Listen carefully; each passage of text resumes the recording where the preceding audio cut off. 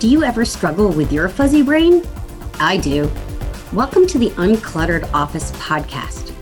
Here I share what I've learned from my struggles with chemo brain and executive functioning disorder. I'm your host, Catherine Avery. I'm a former Wall Streeter, now entrepreneur, with 20 years of experience in business and office design. I'm a badass cancer survivor and thriver, mom of a teen, a wife, and a lifelong learner. I've discovered that whether we lose our keys, misplace our files, or constantly forget important appointments, we can learn to be more productive. We can design a work and home life that is simpler, easier, and much more manageable. Listen in and learn how to create a plan to streamline your space and your systems so you can be more focused and organized. Hey everyone, Catherine Avery of productivitybydesign.com and host of your podcast, The Uncluttered Office. Today, I have a special guest with me. Dave Pelland works with services firms to help them build relationships by publishing content that supports their business goals. His latest book, How to Plan a Content Marketing Project, outlines a basic framework for publishing content efficiently. Hey, Dave, how are you? Hi, Catherine. I'm doing well, and thanks for the opportunity to hang out. I'm very psyched that you're here, especially since I've had a chance. You were kind enough to send me your book. Here it is. Yeah, I always put the little sticky notes so I know what I want to talk about here. I'm very visual, blue, color-coded for you, for your blue room. And your large fish. Any writer likes seeing sticky notes coming out of a book that they wrote, so thank you for that. Oh, my pleasure. So I'm having you on today because we are, first of all, Toastmasters friends and colleagues.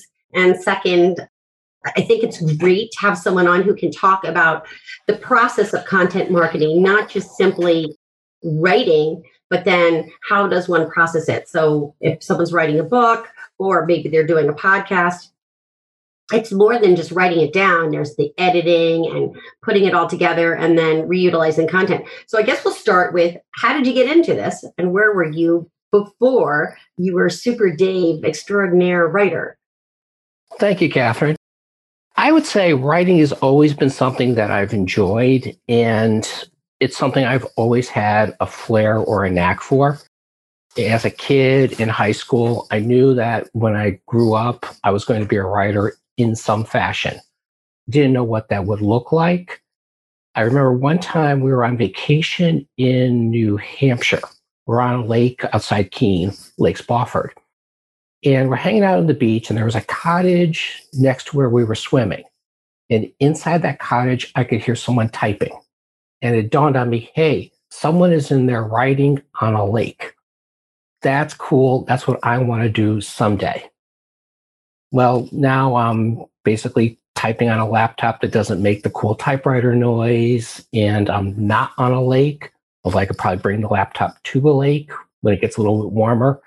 But I've always known that that was what I wanted to do. Went to school, studied communications, worked as a newspaper reporter for a few years, shifted over to corporate communications for a few years, then got involved in marketing and more specifically content marketing, producing content to help, at my time, the employer, now my clients, further their business goals by using content as a way to build relationships.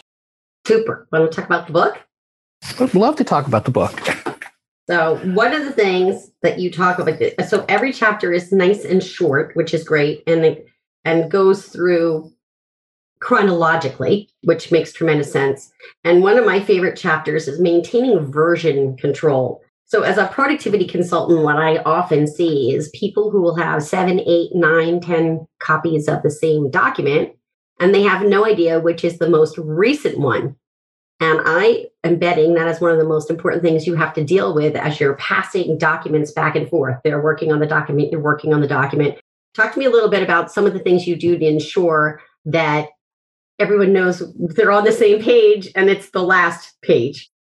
Absolutely. And that actually became, let me back up and say, the book actually started with a version control project that I had probably about a year and a half ago now. We were doing a white paper, and we had, as you said, someone was making, say we had the second draft that went to 3 people. Each person then sent their draft to the other 2 people. And so we have one person working in a draft that included another person's changes. We had someone working independently. And in the next draft, we had someone who would make changes to like half the document. Only time to get through half of it, we sent it, and they sent it forward. And then 2 days later, they would send back what was supposedly the second half of the document, but they'd also made changes to the first half of that document. And really, there's a couple of ways to try and combat that. And the first one is just defining at the start of the project who is going to send the drafts and who the recipients will send the drafts back to. So you have one person who's essentially reviewing and coordinating all the changes, sending out a draft so people can review those changes, cleaning those up, and then sending another version for people to look at. And it's just another handy thing that goes along with that is renaming the file with the version and the date. So each time you send it, you say, okay, team, now we're working on version 3. It's the October 23rd version, and that could help. Another way that's really helpful is to try and get away from the idea of swapping word processing documents back and forth by having people work on a central document in the cloud. Right. So that could be Google Docs, it could be Drive that links to Microsoft's productivity tools. But if people are working on quote unquote the same document, that can also help reduce some of the version control challenges that you run into. So it's interesting you say that because I went kicking and screaming to Google Drive, like kicking and screaming. And what finally converted me was I was working on a document in conjunction with someone else, completely unrelated to my business at all. And I noticed this funny thing, and that was if I made a change, everybody could see the change right then. Whereas if I was taking a Word doc and sending it back and forth, nobody really knew. And so we did move a couple of the things in my business, including a spreadsheet that says when my podcast guests are coming on. So that is now in Google Docs. I think that's what you call it, Google Docs, Google Drive. And so when Dave sends me his bio and his headshot, there are little boxes where I can check off that you sent them. I can check off that I sent it out to you requesting for that I've set up the Zoom meeting, when we're recording, what date we're going to broadcast the show. And that's all in one place. So translate this into an actual document, because I don't know if you also do writing within sort of spreadsheets or not. But if it was like content, either we're working on it in Google Docs and we're making changes there, or I will take the Microsoft Word document and put the changes in the comments. That way it doesn't mar the original. I'm also notorious for naming a file when it's done, final, all in capital letters. I've also seen documents come back final 2. So that can be a helpful approach, but people will still try and work around that one as well. I can neither confirm nor deny ever having done that. I wouldn't ask. I think you know the answer. Yeah, that does happen. Final. Oh, oops. Mm-hmm.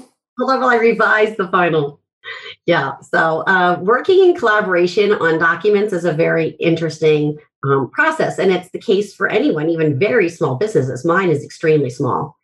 But I do have 4 or 5 people in the background on the team as like subcontractors. And we do have to have these processes in place. And one of the things I love about the book is that you really lay this out. You say from day one, figure out who does what, who owns which part of the kingdom.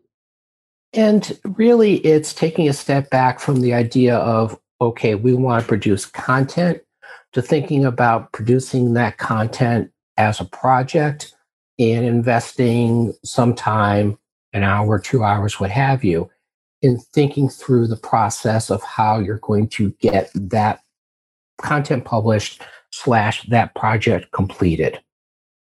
And I don't want to say that publishing a 15, 16-page white paper is the same process as building a bridge, but they do have some similarities in that you have to allocate resources. You need to define the goal. Okay, we want to cross this bridge without cars falling off it. We want to publish this white paper so our people have a reason to reach out to their prospects. Mm-hmm. You think about the steps that are involved. You think about the resources that we're going to need. And some of the steps involved in a process have dependencies. Right. We can't start this project until the steel gets delivered. We can't do this step of the project until someone sends back their changes to the second draft. So it's just trying to visualize that ahead of time. And then once you visualized it, writing it down so that everybody, and sharing it, so that everybody understands what's going to be expected of them and give or take when that's likely to happen. Right. I had a similar experience recently. I was all set to start putting my course and program onto Thinkific, which is a brand new software platform to me. Lots of people use Thinkific to teach courses. And what I loved about Thinkific is they give you the step-by-step, basically the getting started how-to. And it's very similar to what you said. It's like building a bridge. And suddenly I realized I was just barreling ahead. I was all determined to start putting my content in there. And Thinkific was like, nope, slow down, lady. You're going to plan your content. Are you going to provide that as a PDF? Are you going to this? Are you going to that? And then you fill all these boxes in this checklist, which is wonderful when you're managing a project. And what I do with clients, don't get me wrong. But, it's so funny. We can even do exactly what the opposite of what we tell our clients to do. So I was really glad Thinkific put the brakes on me and then planned it through. And so even though it's taking me longer to put the course up, it's going to be really good. And it's going to be really good, just like a white paper would be, because there's a plan in place before just slapping the information in there. I mean, imagine you're writing a white paper on, I'm trying to think of a good accounting topic, because that's something you do a lot of. Go ahead, pick one for me. Let's take a look at accounting for leases. Okay, so accounting for leases. You're going to want to take a look at what kind of information needs to be in there. Are you an expert in leases? I'm not. Do I need to bring in an expert in leases, right? So there's all these kinds of things that we want to take a look at before we just jump into slapping a book together. You want to look at your outline and your chapters and your subheadings and all these kinds of things. And then work from that. Also, you want to work from, and I didn't even talk about this, but we can. Who's your end reader? Now, who's your ideal client?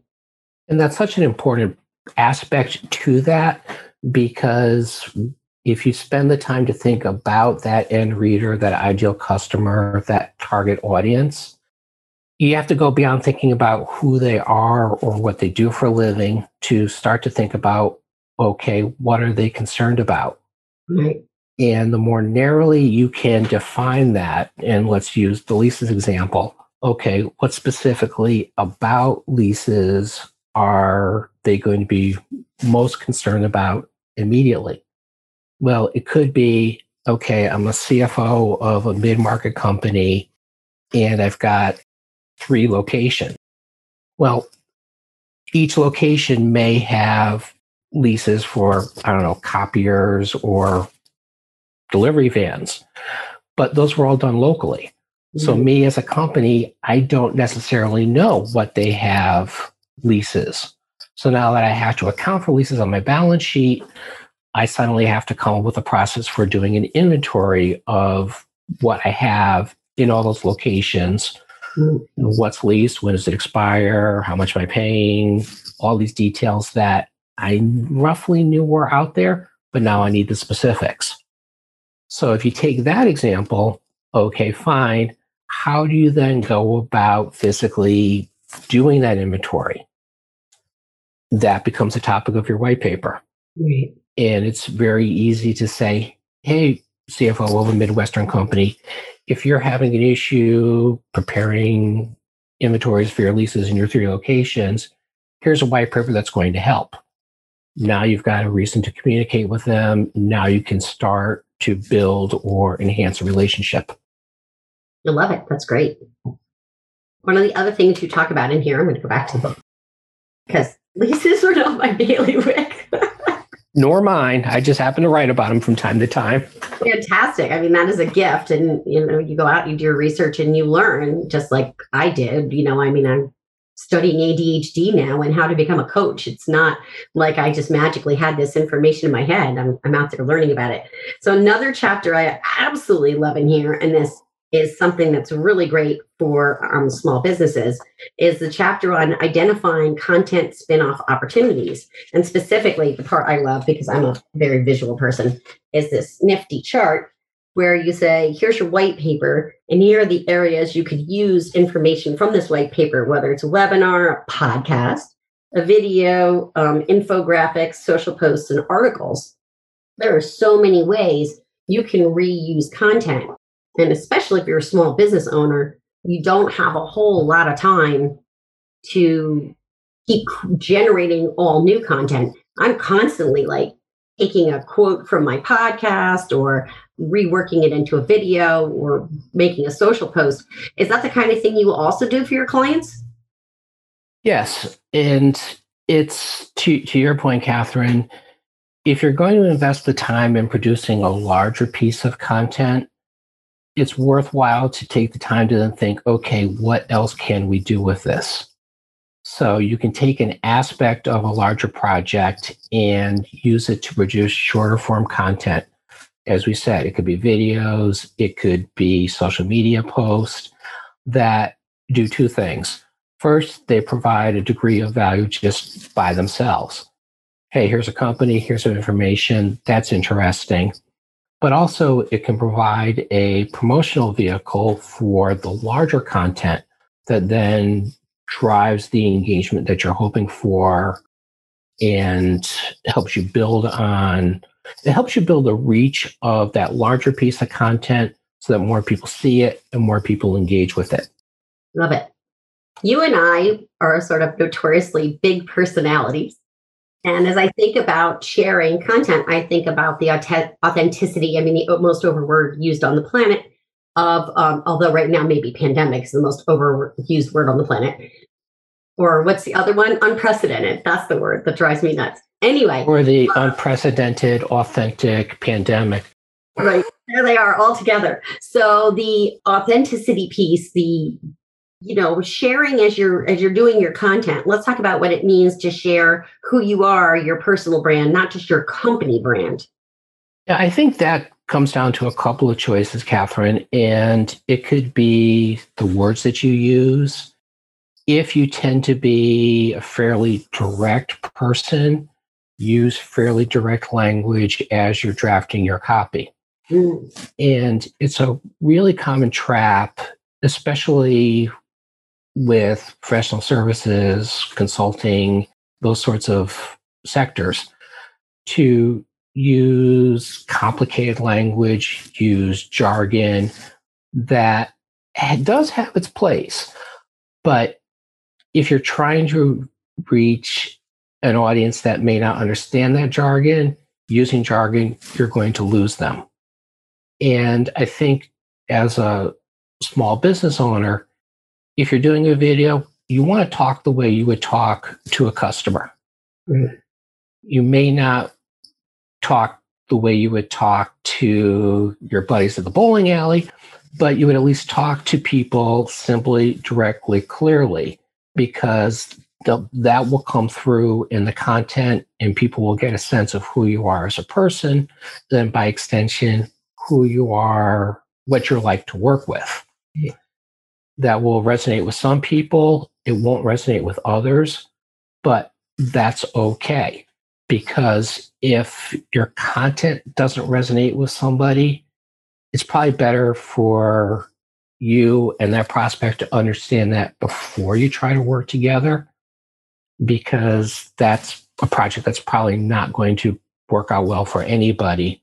So if there's not a great fit, the sooner you can figure that out, the better. And producing content can be a way of attracting people you want to attract. And then an equally important benefit, helping shoo away people that you're just not right for. Absolutely. And we're not a good fit for everybody. This is something that I really struggled with over probably last year, 2019. I did actually hire a coach to help me with content. And one of the biggest things that changed for me was actually doing the podcast because it helped me find my voice. And what I found was how I speak was very different from how I used to write. How I speak is very different from how I used to write. And there's that English literature degree coming up right there. Just very precise use of language. And it would kind of bite me because what would happen is I'd spent so many years communicating first in an academic type of setting, and that's one style of writing, then followed by working in corporate, even as big a company as AIG. And we had a big international side. I actually worked on the international side. And that's another style of writing that has to be extremely precise because you have to make sure that people understand you because you're dealing with people all over the world. And then going in and doing my own business and marketing myself, I would write in this very, I hate to use the word stilted, but a style that wasn't me. It was me for my writing style. And I had to learn how to really for a while, what I did was I would speak into a voice to text and then I cleaned it up to make it a little tidier. But it's taken, I'm going to say, an evolution of almost a year for me to get to the point where I can write pretty much the way I speak. One of the best pieces of advice that I got early on in my writing career was I was working for a trade association that served risk managers, people who buy insurance. And there'd be a couple of times where I would write something and my boss and editor would say, what are you trying to say? And I would say, well, no, I want to say A, B, C, D. And she said, okay, phrase it like that. Right. Don't try and explain it in a complicated fashion. Just the way you would describe it, to your point, the way you would describe it as you were speaking is the way that you should write it. Right. And it's such a simple, clear, concise style of writing. And there's people who think, I'm going to write, I should try to use lofty language. And the simpler, the more direct you can make your copy, the easier it's going to be to understand. And therefore, the more effective it's going to be in conveying your message. I have a teen daughter, and she writes. I did not even know this, but over the summer when there was nothing to do, and he knows better than to say, I'm bored, I decided to start writing a sequel or something to one of the Harry Potter movies. And she's writing the book, and she's got quite this following, and some young gal on it wrote her and said, I love how you write, etc. Do you have any advice for someone who's just starting to write a book? And I thought this was such a great advice for anybody writing anything. I was so blown away by a 15-year-old saying this. And yeah, I'm biased. I know. She's my kid. So she said, the thesaurus is your friend, but if you're going to use it to find an alternate word, make sure it's a word you would have used anyway. Meaning in your voice, in the way in your style, as opposed to just grabbing some random, as you said, lofty word and then putting it out there to make you look smarter or whatever. And I thought it was such a great advice because it's really true. I think I was in 9th grade and I had written a paper for my science class for earth science. And I got this horrible grade on it, just dreadful grade. And I've always had an incredibly extensive vocabulary. And so I wrote it that way. And the reason I got a horrible grade is because she thought I had cheated, that I had plagiarized the paper, which was patently untrue. I had listed my sources, etc. So I went to her to talk to her about it. And I said, I just don't understand why you would think this. I listed all my sources. Did you go to the library and check? Oh, go look and see. This is really my writing style. This is how I write. I did get my grade increased slightly. It was no longer just horrific, but I don't think I ever really convinced her that I hadn't plagiarized. And that can be the double-edged sword of using those lofty words. And that just cycles back to what you said to what you said earlier about authenticity. Right. They were your words, but it didn't sound like your words. And so people, in this case, the teacher, questioned the validity of the content. No, I love how you tied that up with a bow. Tell me how that works. That's the writer. Thank you. And who you are, which is super fun. So with that, I think the best thing I could ask you is, how can people find you? Probably the easiest place would be my website, davepelland.com. I'm also on LinkedIn, Dave Pelland. And yeah, those would probably be the two primary places. Super. I appreciate that. And I will make sure to put those links in the show notes. I'm so grateful you came here today to talk with us about content writing, marketing, etc. I think this is a really useful subject, and I've had a ton of fun. I hope you have too. I have. Thank you so much for the opportunity. Thank you, Dave. You've been listening to the Uncluttered Office podcast, available on iTunes, Stitcher, Google Play, and www.productivitybydesign.com. I'm your host, Catherine Avery. If you like what you've heard, please share this episode with someone you think needs it. I would love for you to leave a review on your favorite podcast platform. Your reviews make my heart sing and can help even more people find the gifts in their productivity challenges. Thanks for listening, and see you next week.